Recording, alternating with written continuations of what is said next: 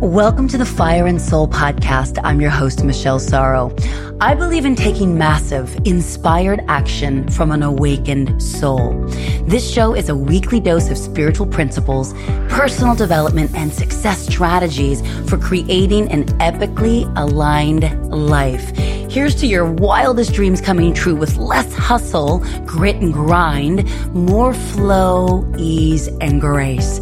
I'm the founder of the Live Video Mastery Academy, a TV host, speaker, best-selling author, and proud fur mama, and I'll be sharing real talks with successful entrepreneurs, thought leaders, best-selling authors, spiritual luminaries, and high-performance experts in this unfiltered, transformational, and soul-centered podcast.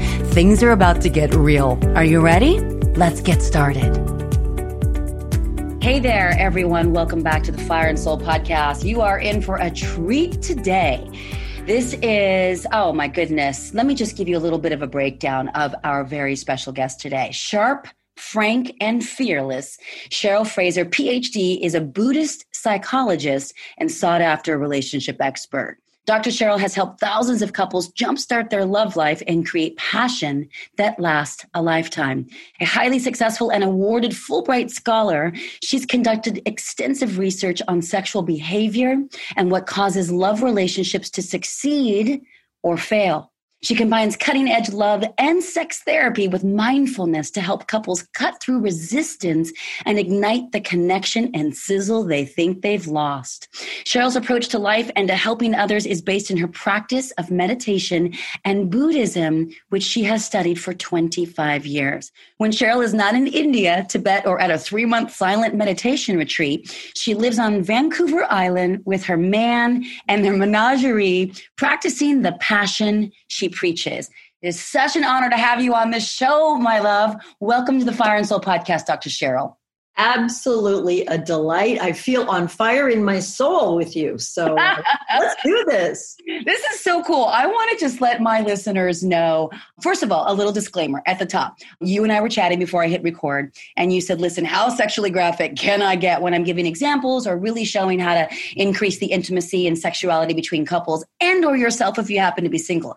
And I was like, go for it. It's free here. However, I'm saying this to you, my listener. If you have kids in the car or if there's someone that you would be concerned about hearing some of that, this might be a good time to put on your earbuds. But still, I mean, I want to give a little background of how you came to be. So one of my best friends, Jocelyn Kuhn, who is head of business development for Jack Canfield and all of that's happening over there. She and I met through Tony Robbins events, which I know we share another thing in common there, Dr. Cheryl. But she wrote to me about 6 weeks ago and she says, oh my goodness, you have to have Dr. Cheryl on your show. She's only told me to invite 2 people or have 2 people ever. And so for you, I was like, yes, no brainer. It comes, without even any explanation or background. And then I find out you've been on Tony Robbins' podcast, and then you were one of his guest keynote speakers at his relationship program for the Platinum Partners just last year in Maui. What a treat to have you on the Fire and Soul. Oh, thank you. It's a treat for me as well. I've been listening to you and I love your guests. I love your approach and I love what you're doing for this community around really saying there aren't any limits that we don't impose on ourselves. That doesn't mean it's easy. And you never give kind of platitude like, oh, just believe in it and manifest it nonsense. Like you're keeping it real and challenging people. And I applaud what you're doing, Michelle. So thank you. It's lovely to meet you as well. Oh, thank you. I feel like I have met a kindred sister on the path. The reason why I say that, and my listeners will totally get it, is that within 2 seconds of knowing you dropped the F-bomb, you said dick, and I was like, okay, let's go. Okay. The other thing that I want to talk about is obviously we're going to talk about, how to develop intimacy, thrill, and sensuality, which are the key points that you talk about, and how to avoid marriage incorporated. And we're going to go there in a moment. We're going to talk about some highlights of your best-selling book, The Buddha's Bedroom, which is so awesome. I have a copy right here. I recommend you all get a copy, and I will share that link in my resources on my site. But I want to let you know, for you single folk just like me, right, that you are not alone in this conversation. We're going to cover everyone. So you're gay, straight, transgender, in a relationship, and you're not having that sexual connection that you would like, that Dr. Cheryl is going to walk you into so beautifully and gracefully. But also if you're single, it's a way to close that gap if you are not happily single or consciously single, which is probably 90% of us would like to be in a relationship, right? And then maybe get us over some of those fears, as well as finally some actionable steps to create more of everything that we're talking about in this conversation. So I want to just get a little background on you. You have a PhD. My goodness. What did you study your PhD in? My PhD is in clinical psychology with something of a specialty in couples and sexuality. And I say something, Michelle, because to my absolute amazed and aghast discovery, you can easily become a couples therapist and never get any training in sex. So I actually went to San Francisco to do postdoctoral work to get more training in sexuality. And I went into the whole field. I like to say, okay, it's kind of embarrassing, but imagine me, I'm 12, 13 years old here on Little Vancouver Island in what was at that time a logging town, 5,000 people. And I am madly, desperately, completely, and very hornily in love with Shaun Cassidy. Who wasn't? Oh my God, the sexiest Hardy Boy ever. The new Ron. My dad still teases me that apparently once I broke out in hives when I was watching the Hardy Boys. I believe it was repressed sexual tension. So I introduced that because I hope it can all make us laugh. And I challenge everybody listening. And I'm going to ask you in a sec, who was your first major celebrity crush when you were really young? Who was it for you, Michelle? Oh my goodness. So Shaun Cassidy for sure was a crush, but believe it or not, and this actually stuns me to recall it, but at 12, 13, when I was waking up to that energy in me, it was Michael Jackson. Wow. I know. What? Cool. And so thank you for that, because it may seem like a diversion from how I got a PhD in couples therapy, but it's totally not. Because here I am at age 12 thinking Shaun Cassidy is my soulmate. I wrote these erotic, explicit love letters to him. Thank goodness there was no social media or internet back then, because they'd come back to haunt me. I'm sure his assistant shredded them or, probably put me on the stalker list. I don't know. But the point of it is I longed for this idea of ultimate sexual emotional communion, love that would last a lifetime, happily ever after. And without risking a lawsuit, can I just say we should all sue Walt Disney for the whole happily ever after soulmate myth? I am so with you. It turns out, spoiler alert, Shaun Cassidy was not my soulmate. So that really led to, weirdly, I was kind of a weird kid, a lifelong, so far at 56, still going on strong, seeking to figure out why relationships are so difficult when they seem like they should be really easy. I'm fond of saying falling in love is easy. Staying in love takes mindfulness. Mm-hmm. What is it that so many couples, including a lot of the couples listening, a lot of the singles listening, if you reflect back on your last relationship, you can do that yourself, Michelle, where were we unhappy and why? What are our expectations? What are we longing for? And I'm really fond of saying it's a bit of tough love, but all of us are in the wrong relationship if we're expecting our partner to make us happy all the time. Correct. And that's where I got into Buddhism. So I went into psychology to figure out the mind, emotions, relationship. Why do we suffer? Why are we, as privileged North Americans, so many of us, in the top 2% of the planet for creature comforts, etc.? Why are we so frickin' miserable in our romantic relationships? Why is it so difficult? Mm-hmm. And, clinical psychology gave me some answers. I'm very grateful for that. But then I, grabbed a backpack and went to India for 8-9 months because I still didn't have enough understanding of the fundamental working of the human mind, how we create our own suffering with our expectations, our denial of reality, wanting reality to be different. And that's where the Buddhist piece came in. And that's a whole nother crazy story for another day, but it involves things like almost stepping on a cobra when I was in silent walking meditation and not seeing the cobra, being attacked by a premenstrual monkey and then having to get rabies shots. It was a fun time. The spiritual path is freaking dangerous, girl. Tell me about it. It's an interesting phenomenon, the whole, even if you're not in a relationship, this will still work for you too. It's very interesting. And I don't know if you notice this in the personal development community, which is not the biggest community on the planet, but it's a fairly sizable, very engaged community. A lot of seekers, right? Many accomplished single women, probably over 40, and not in relationship. Yeah. And that's me too right now. And so when I think about my last relationship, I was like, if you're talking about thrill, intimacy, and sensuality, the last one had tons of thrill, tons of sensuality, but zero intimacy. The one before that, only intimacy, almost just friends, but no thrill and no sensuality. So there's not even a common theme. So how do we begin to get access to how we can make our own selves happy and create our own happily ever after and bring Buddha into our own bedroom before we start to go into a relationship. Yeah, there we go. Preach, Michelle, preach. Okay. First of all, just for the benefit of the listeners, Michelle's so beautifully and in a tremendous vote of confidence has read the book, and she's referring to some words I just want to contextualize for people. I call these the 3 keys to passion, and something that I know one of our mentors, Michelle, that we share, which is Tony Robbins, talks about a lot is if you don't measure it, you can't master it. That's the Tony Robbins quote. So what does that mean? Well, we're in a relationship, those of us listening that are, or we're not in a relationship like those of you listening that are not yet and would potentially like to be. Do we even know what the building blocks of an extraordinary, passionate, lifelong relationship are? The answer for almost everybody is no, including if I were to poll, random 25 couples therapists tomorrow, I guarantee that they give a really lengthy, confusing answer about what leads to great relationships. So I've boiled it down to the best of my ability to what I call the 3 keys to passion, the passion triangle. Why a triangle? Because apparently my smart engineer buddies tell me that a triangle is the most solid shape to build a strong foundation on. Mm-hmm. So I call these intimacy, thrill, and sensuality. I want to describe them very briefly so people can come along for the ride here. Awesome. When I use the word intimacy, I think of it as the base of the triangle.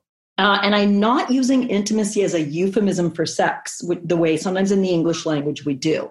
I'm talking about that sense of knowing and being known, the sense of your partner being inside your soul, having your back, being the first person you call when something bad happens and the first person you call when you've got something fun to share. Mm-hmm. Everything conflict resolution, learning to communicate deeply about the frickin' scary stuff, the repeating arguments, learning to see your partner's perspective and not have it all be about ego.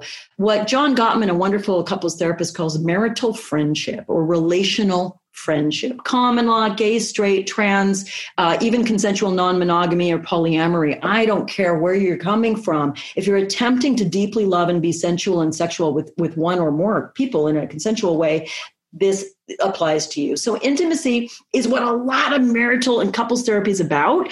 Let's help dismantle your arguments. Let's help you understand each other. Well, okay, but that can describe a friendship. That can describe your relationship with your brother or sister. We need the next 2 sides of the passion triangle, the other 2 keys to passion, thrill and sensuality. And thrill, that was the Sean Cassidy stuff. We all feel it. Almost all of us feel it most of the time when we're falling in love. Butterflies in the chest, that sense of lust, that sense of horniness, obsessively thinking about the person you're dating or waiting to have a date with. Oh my goodness, in the age of online dating, we have a tremendous amount of thrill based on a single email exchange. We haven't even met the human yet. And thrill is very easy in the beginning. It's biochemical, partly it's projections, it's your attachment issues from childhood, it's oxytocin, norepinephrine, dopamine, it mimics cocaine. That's why it's so damn addicting and brilliant. And it changes. In fact, the biochemistry of falling in love, according to science, mimics the biochemistry of obsessive compulsive disorder. That's why we literally can't stop thinking about him or her for about 3 to 6, maybe 12 months. Then that biochemistry changes. The caveman has caught the cave woman or vice versa, and we start nesting, decorating the cave, and the chemistry changes to contentment. Thrill is very hard to keep alive for the vast majority of good, positive couples who love each other. That's the really difficult one to reignite in a long-term relationship. So we've got intimacy, thrill, and then the last one is sensuality. Everything erotic, everything physical, all 5 senses, from holding hands to, having a secret glance across the room to the most wild, crazy, taboo, dark energy, goddess, lust. Can I say, fucking our brains out? Yes. Based in spirit, based in love, because you can have a random hookup and think you're letting go sexually. But if you're not having your heart and soul also available to that person in the intimacy and thrill realm, that's actually pretty disconnected sex. Even if the genitals have a good time, I like to help couples do something really rare, which is be able to make love and wildly fuck. Sorry for the language, but it grabs an energy that other words don't with the same person. When we think of affairs, when we think of porn addiction, when we think of splitting off our, what I call dark sexual energy, and I mean that as a beautiful thing, a source of power, like yin yang dark, the dark illuminating the light, that's a place where I think North Americans believe we're really sexually liberated. We are so sexually repressed. We really are. You see it in, politician scandals and, all this stuff. People are shutting off their dark sexual energy as taboo or bad, or my sweetheart couldn't handle it, all sorts of story making. And they're not able to begin to incorporate it into the intimacy and the thrill. So there's a tour de force, I think, between, as I started, if you can't measure it, how do you master it? So one of the things people might want to do, I'm sure it'll be in your show notes, but they can take a free less than 10 minutes quiz to kind of rate their current relationship on where they're strong or weak in those 3 keys to passion. It can be really fun to rate yourself these days. You can rate it based on a past relationship. You've just done that beautifully now. You talked about your 2 most recent major relationships, Michelle, being unbalanced on this passion triangle. So imagine in your next relationship, because I'm putting that on your mind stream and the universe's mind stream. Hello, him or her. We're calling you in for Michelle because, my goodness, I tell you, if I was single and swung that way, I'd ask you on a date. Well, if I was single and I swung your way, I would try to steal you from your man. But no, I'm very straight. There you go. All 3 for you, for everybody listening, for myself. My sweetheart and I have to tune up our triangle. Are you kidding? Okay, I'd be a liar to say it's all perfect about that. You guys met, you said when you were 49, is that correct? 49. And I actually don't tell this story publicly, but I'm going to because we're sister soulmates already. Ooh. I was asked, I write for magazines, I write columns and whatnot as well. And I was asked to write an online dating article, Do's and Don'ts, which I'd written before, but I was about 5 years out of date on the newer sites at that time. I was sort of old school. I knew Match.com, eHarmony, and things had really moved on. So I went on to do a little bit of research. So I was more, clear in what the various sites around here were. And you can imagine where this is going.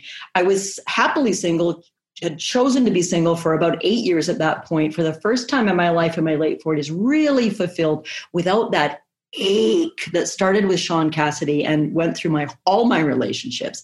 Ache for happy ever after, ache for someone to fulfill and complete me. I wouldn't have conceptualized it that way at the time, but with wisdom looking back, I can see it that way. So I was just happily not dating and really content. But I'm on this site, and in order to check the site out, do a quick Google to see what kind of partners were out there, so I had a sense of the quality, the type of man, I had to quickly set up a free account. So I used a single photo. I'm pretty good with words. I'm a pretty good writer. So I, spent 5 minutes writing a kind of cute, funny profile, put it out there so I could then search and get a sense of the men so I could speak to it with good research when I wrote about it.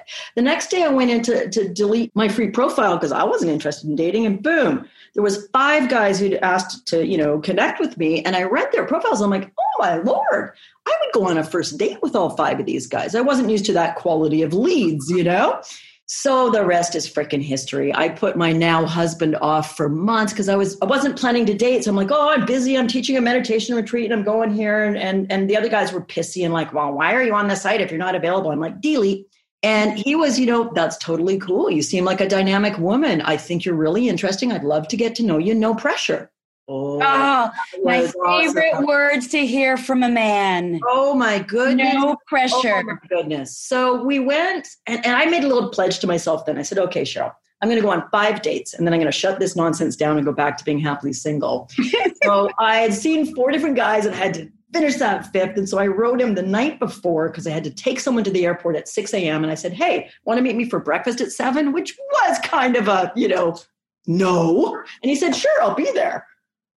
I'm like, damn it. So met him for breakfast. You couldn't cut him loose. You couldn't sort him out. It's like, no one's going to meet for a 7 a.m. breakfast. There's nothing sexy about that. And he said yes, and that was it. And it was a 4-hour breakfast. And, we've been together about 6-7 years, and we got married a year and a half ago. And it still isn't perfect. And he's definitely not my soulmate. And he doesn't make me happy all the time. And we're keeping it real, and it's fantastic because the level of growth when you're willing to tackle romantic, erotic, vulnerable relationship as a path, holy smokes, you will get challenged. My mind states were a lot easier, Michelle, when I was single. Yeah. I was a lot less triggered. I was a lot more in control, and I was pretty damn happy. I'm a different kind of happy now. But if you want your stuff to come up, your challenges to come up, I challenge all of us to take the risk of deep relationship, including maybe recommitting to the one we're with if it's turbulent and difficult, to say, what are you here to teach me and what am I here to teach you? Beautiful. You just said that he is not your soulmate and the relationship is not always happy. Totally get the latter. But the former, why did you mention that he's not your soulmate? Yes, because nobody is. That's back to that. If you want somebody to be happy all the time, you're with the wrong person. So the soulmate myth that there's one or there's a person or destiny or meant to be, I like to bust that. It doesn't always make me popular, but it's still a soulmate. But I'm so happy that you're saying this because I think there are a lot of women, especially that listen to this show, including myself, that have held out, right, for that equivalent of the feelings that you had at 12 for Sean Cassidy your whole life. And it doesn't really show up that way. And then you have to look for that needle in a haystack, so to speak. And it's just overwhelming and it can make you feel more alone and less worthy than ever. So you're dispelling this whole myth of hey, there's no soulmate and you can be happily ever after if you take care of your own heart and you are willing to do the work that's deeply confrontational within an intimate, erotic relationship. Yes. And as I'm fond of saying, don't change your mate, change your mind. Because with our mate that they're not doing what we want them to do. And how many obsessive conversations do we have? I still have them. I'm not perfect. I'm not fully enlightened yet about, if only she would do this or why didn't they do that? It comes back to Buddhism or mindfulness or secular meditation, that the place of peace, grace, and openness is in our own mind. You can use the word soul, spirit, whatever words work for our listeners here. But nobody can make you happy or unhappy. It's your mind's reaction to reality that is where your peace and love and joy live, or your distress, discontent, and pain live. So the soulmate does, I like to say the Buddha ruined love songs for me because love songs are I'm everything I am because you love me. Oh my God, that's a terrible, terrible formula for mental health. I'm everything I am because you love me. Well, if you change your mind or have an aneurysm and decide you don't like me anymore, literally I am nothing now. Exactly. Also mentioned that what's your husband's name? My husband's name, I don't usually say publicly, but we'll call him Dean. Okay, let's call him Dean. So you said that you guys also have to tune up your sensuality and your thrill. So what would be some examples of how some of my listeners who are in a relationship that they're going to recommit to, right? Yes. Changing their own mind, not trying to change their mate. I'm loving this so far. How can they tune up their relationship? And then, of course, we'll figure out how to apply this to the singles listening as well. Yeah, 100%. 2 words. People don't like them. They're not very romantic, but schedule sex. Ooh. Schedule sex. So when I had the pleasure to teach for Tony at his relationship program last fall, I co-taught with another sexuality expert that I'd never met before. We were thrown together. We beautifully just did this thing together. It was amazing. But did it happen to be Jaya? Yeah, it was Jaya. I love Jaya. Yeah. Blueprint. Yeah. I can see how that pairing would be so valuable for the attendees. Okay. It was beautiful, but we didn't know each other's story. We hadn't had time to find out. So we're on stage, we're teaching a workshop, we're working with couples. And at the same moment, we both say, and you really need to schedule sex. And we both go, the 2 sex experts schedule sex? What? Aren't you just horny all the time? Aren't you jumping your partner every minute of every day? Because you're these embodied, gorgeous, erotic goddesses who have fewer hangups than the rest of us. We're no, we're in long-term relationships. We can get complacent. We can get busy with the kids. We can get busy with life. We can get in our dang head.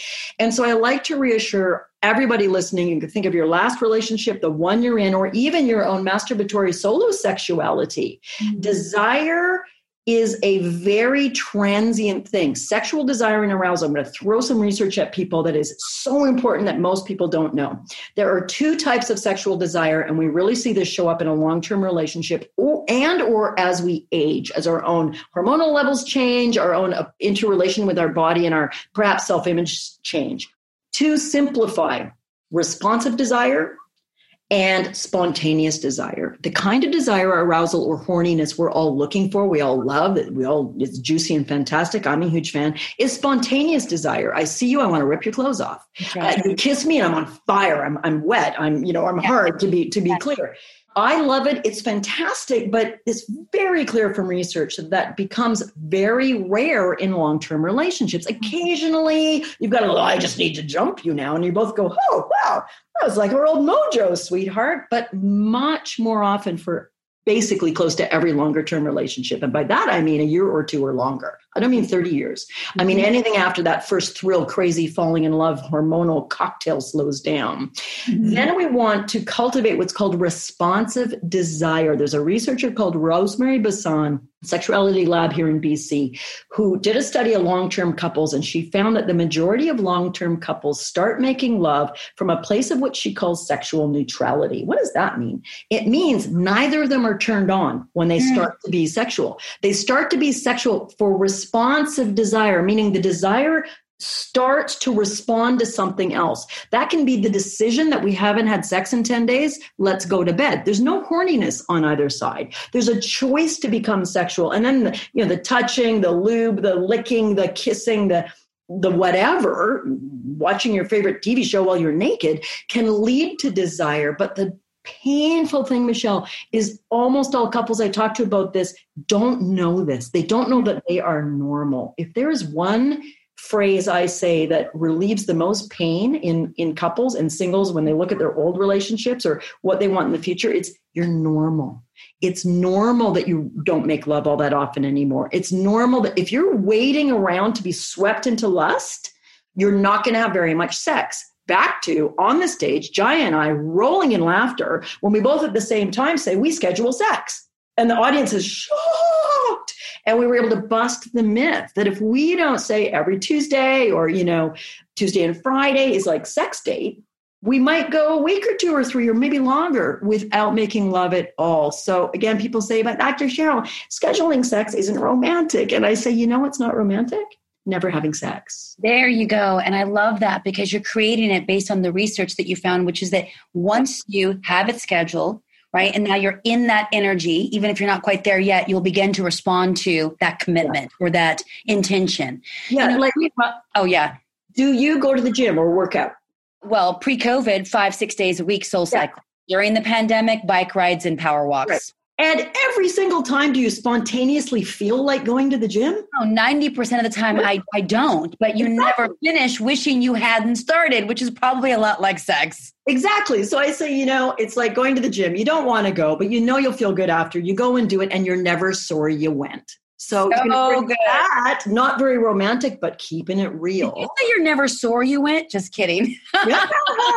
Another famous. Alison Armstrong is also a dear friend of mine, and she's been on this podcast. And I know that she was also one of the keynote speakers at Tony Robbins' program. Tony and Alison have had this ongoing conversation that I heard from them. And I'm just curious what your 2 cents are, being that you are the Buddhist psychologist.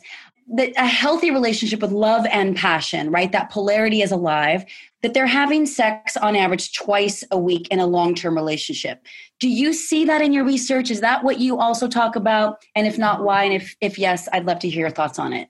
Yeah, it's great. And thank you for that. When we talk about, my research, this would be me looking at other researchers' research. I haven't done that particular research myself, but I would say that's a real overestimate. And the problem is, yeah, the research is really, it's really difficult to get people to tell the truth about their love relationship. So these sort of statistics come from something like maybe cold calling 200 people saying, are you in a relationship? How long have you been together? How often do you have sex a week? And no one wants to admit the truth. So they did a study like that in Canada. I'm Canadian, as you mentioned, about 5 to 8 years ago, and it was all over the news here because they interviewed couples just on the phone, which means tons of people just hang up. So you get a self-selected bunch of people to start with. It's not great research.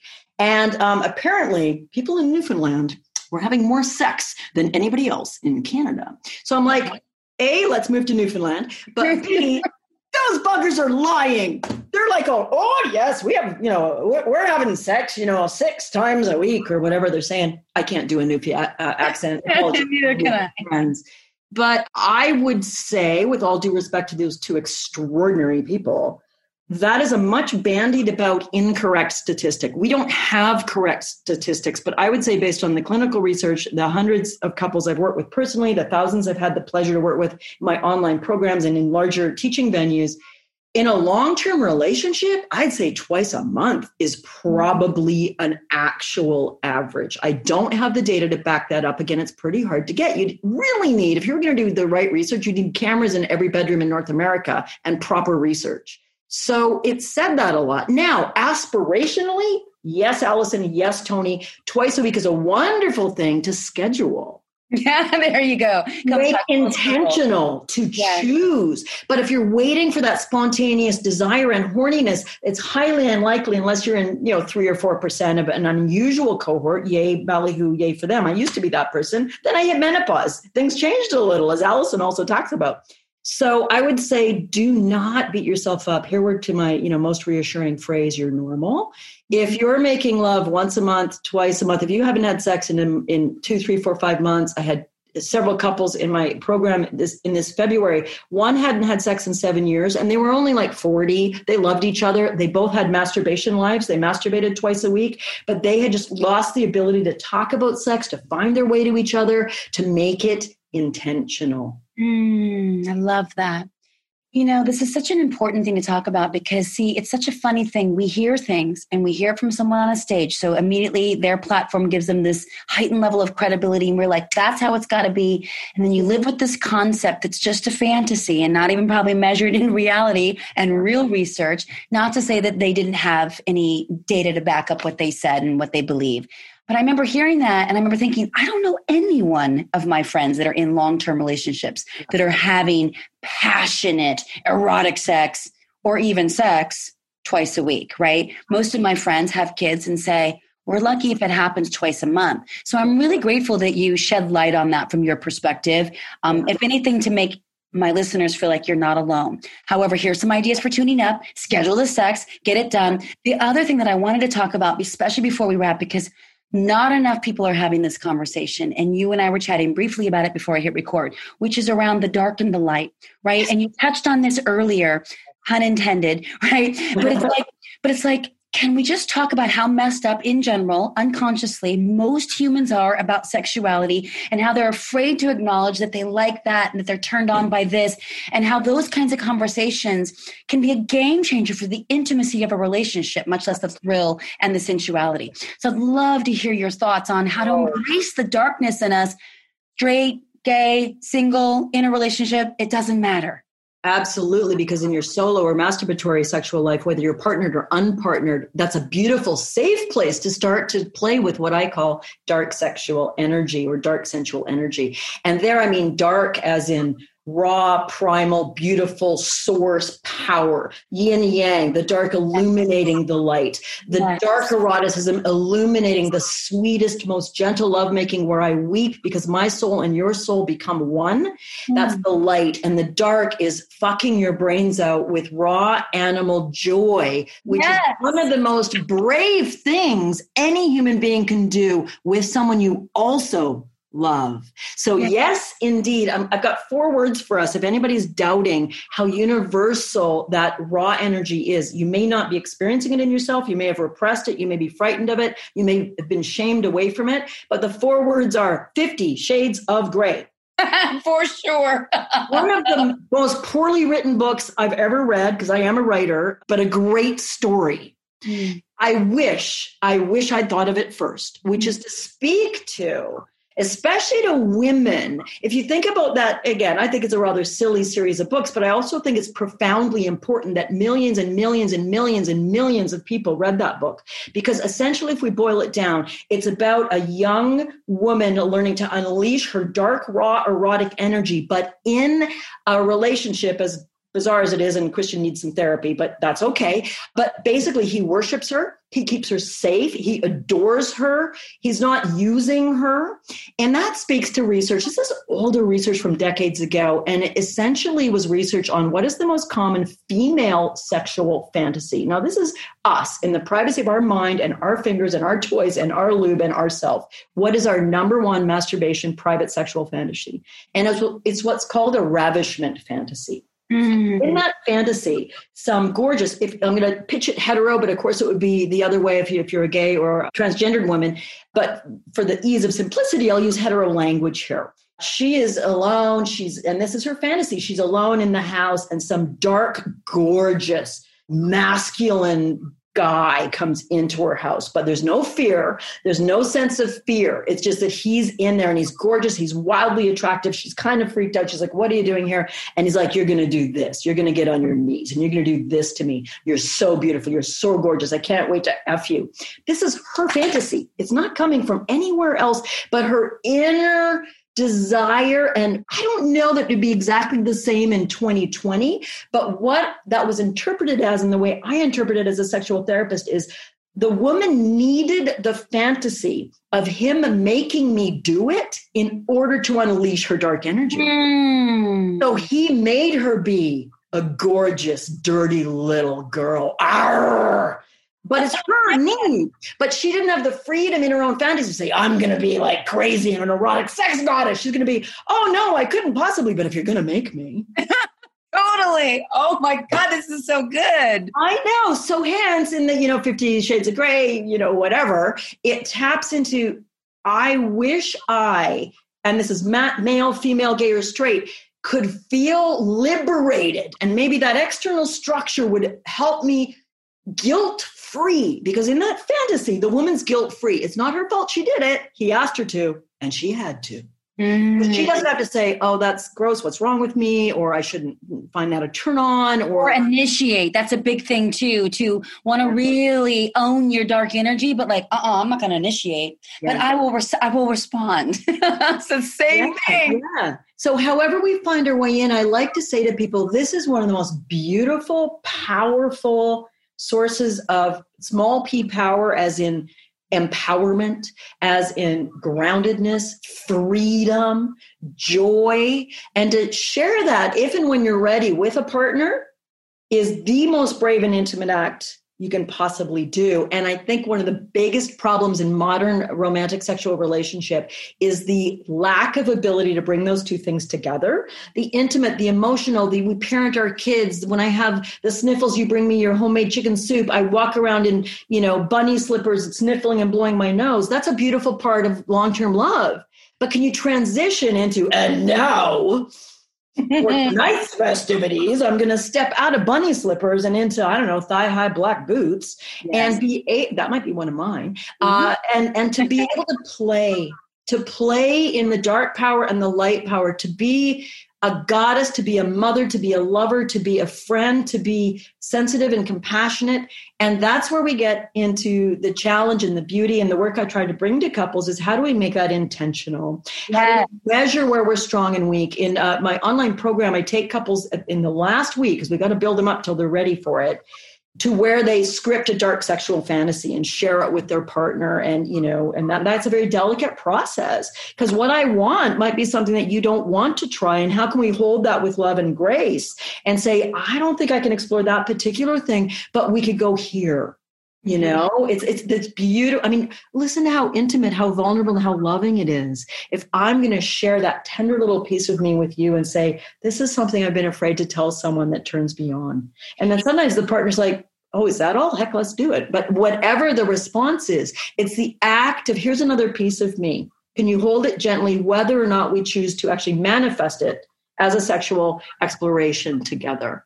Beautiful. What if your partner says, no, I will not do that, because their own sort of erotic creature is also so suppressed? Yeah. And thank you for keeping it real, because of course that can happen. And when I take couples through the process, I try to build in safety, so there's ways to receive your fantasy where I won't say, ew, or, oh my God, you're sick, or no, I don't want to do that. But to say, thank you so much for trusting me with that information. I don't think I want to explore that with you, but I so respect your bravery to share that with me. Can you share with me another one next week? And we can look at that. But just in there is the vast vulnerability of being real. We're so afraid that there's something wrong with us. Yes, exactly. Because fundamentally, the top two human fears are that we're not enough. And if we're not enough, we'll never be loved. Which brings me to a follow-up question to all of this, because I think that most women I know deal with a lot of body dysmorphia, a lot of body image shaming, right? And especially of a certain age, or having had children or surgeries or postmenopausal or whatever the things. And so What do you have to say for those women who are like a little hung up on, I can't unleash my dark erotic creature or go for what I really want or create this arc of the triangle in my relationship because I don't think my body is desirable? You know, there's an old joke, and again, it's a hetero joke, but I suspect it to some degree might cross, maybe more of a hetero one. But it's like the woman is like, oh my God, he's going to see me naked. Will he notice my cellulite? I might have a few straggler hairs where I don't want there to be. Oh my God, what does he think? And the guy's like, it's a woman and she's naked. I'm so happy. Right. But in a beautiful way. Like, that to me is not a hack on men. It's an elevation of men that they're like, oh my God, you're beautiful. And this is amazing. And, as we've heard so many men say, why don't you see how beautiful you are? So I wish we could offer a quick fix, and we both know we can't. But one of the things I like to suggest, it's hardly a novel idea, but, learn to dance in your own home.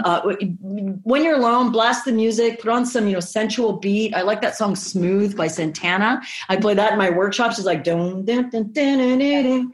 And just learn to move, learn to unleash. Anyone who's done a Tony event, one of the great things is, as Joseph says, I think he said it on your podcast, Michelle, but, shake your ass, like learn to move, whether it's through yoga, whether it's definitely dance, like learn to find body pleasure where no one's watching, the old dance like no one's watching, wear something maybe flowy, something that brushes against your legs, shave your legs so they're super smooth, like literal sensuality, the senses. You might not get erotically turned on, but you're sensually turned on. The more you can free up, sleep naked, get rid of the fuzzy socks and the flannel t-shirt that comes down to your knees, please, unless you're camping alone with your dog, because the dog doesn't care. But more so you can feel like, get some beautiful soft sheets, sleep naked in them, especially if you're solo, sleep naked, just learn to enjoy the touch, have more showers, buy more glorious soaps, just like, oh my goodness. I'm like,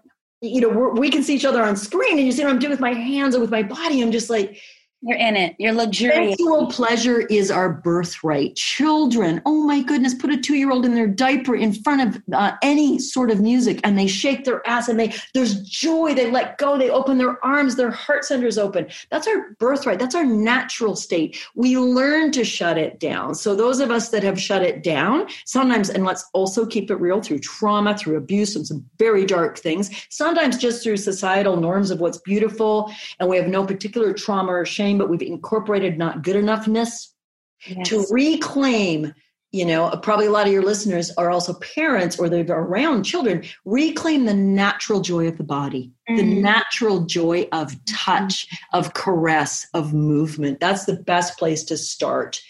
It can take you so far. So good. I actually slowed my breathing down as soon as you started describing what could be an access point. And yes, we've heard these things before, but there's sometimes an access in which you're present now and you can hear it in a new way and you can really take it on. So that's what I want anyone listening who's got some body shaming going on, just let it go. Free yourself up. Do it in the privacy of your own home, right? Slow things down. Move your hips. Shake the ass. It's beautiful work. And let's issue a small challenge to your listeners to do this today when you're listening to this podcast, while you're listening or after. Just put on any old song and then, send Michelle a social media message or something saying, I did it and this is what I discovered.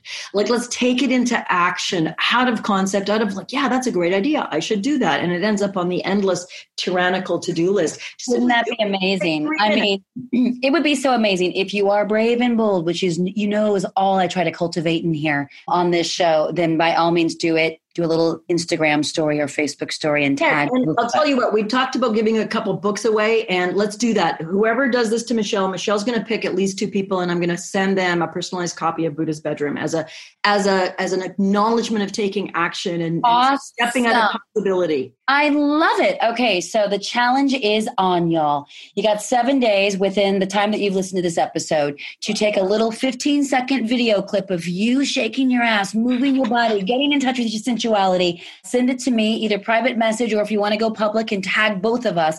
Where can we find you on Instagram, by the way? You can't, sister. I think so. Okay. No, so then tag us on Facebook. Yeah. But you can still tag me on Instagram. You guys got me right at Michelle Sorrow. And then that way you'll be sent directly from Dr. Cheryl's publisher, Buddha's Bedroom, The Mindful Loving Path to Sexual Passion and Lifelong Intimacy. Y'all, this book is so good. I'm getting the chills as I'm saying it. The foreword is from one of my favorite authors, Jack Kornfield and his wife, Trudy Goodman. Both have PhDs. Jack wrote a book that I'm sure you're aware of, After the Ecstasy, the Laundry. Yes, indeed. So good. And that's basically like the takeoff, I think, of Buddha's Bedroom. It's like it makes so much sense. What a pleasure to have you on. I feel like I want to have you on a million more times because there are so many things that we need to discuss. And it's just your wealth of inspiration and you just keep it so real. And I love the fact that you're just able to just give it to us straight, fierce, and be fearless about it because I know that you're on a mission. Can you share your mission with my listeners? I can. My mission is to awaken the planet, one lover, one couple at a time. And I literally mean awakened in the sense that word is used in Buddhism. It's the English translation of the word Buddha is awakening or budding or unfolding. So that would mean unfolding worldwide compassion, worldwide acceptance, and worldwide love and wisdom. Through the process of being a great lover with yourself, with someone else, making love to a partner and making love to the world. God, that's so good. You know, I've asked 100 guests since this show started, how would you define an awakened soul? But your mission actually was just the embodiment of that answer. Wow, thank you. Right? What a beautiful thing to say. You so true. Oh, it was so beautiful.